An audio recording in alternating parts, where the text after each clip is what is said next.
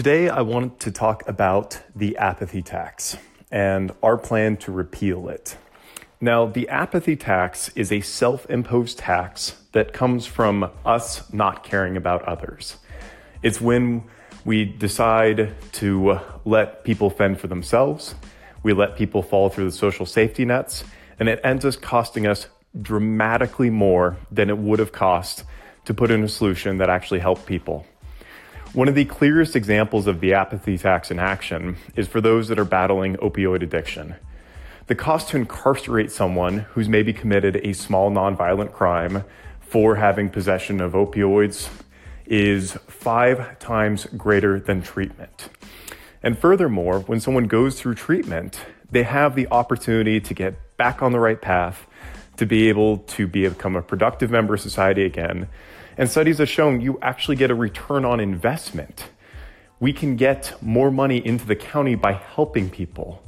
And we'll save money in the long term because we're spending less on incarceration. Yes, jails and police and prosecutors are absolutely necessary.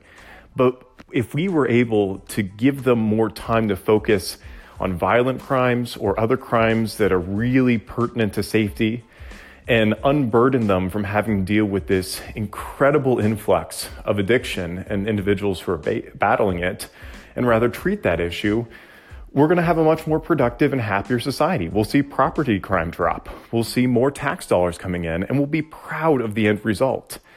Because, quite frankly, everyone has a heart. I don't think anyone goes to the polls to be malicious. But what we have done is that we have put the concept of fiscal responsibility and being morally and ethically responsible into 2 different camps. But the truth is they are actually tied together at the hip. We've seen time and time again that if you do the right thing, you save money. So my goal with being in the county commission is that I can help influence conversations, influence policy, and the allocation of resources that does consistently work to battle the apathy tax. And as we continue to do that, that will give us more opportunities for growth. That'll make us a community that we're proud of.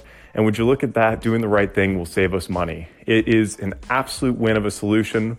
You don't need to have any sort of political or party affiliation to believe that that's the right thing. And that's going to be something we're going to be pushing throughout the campaign. All right.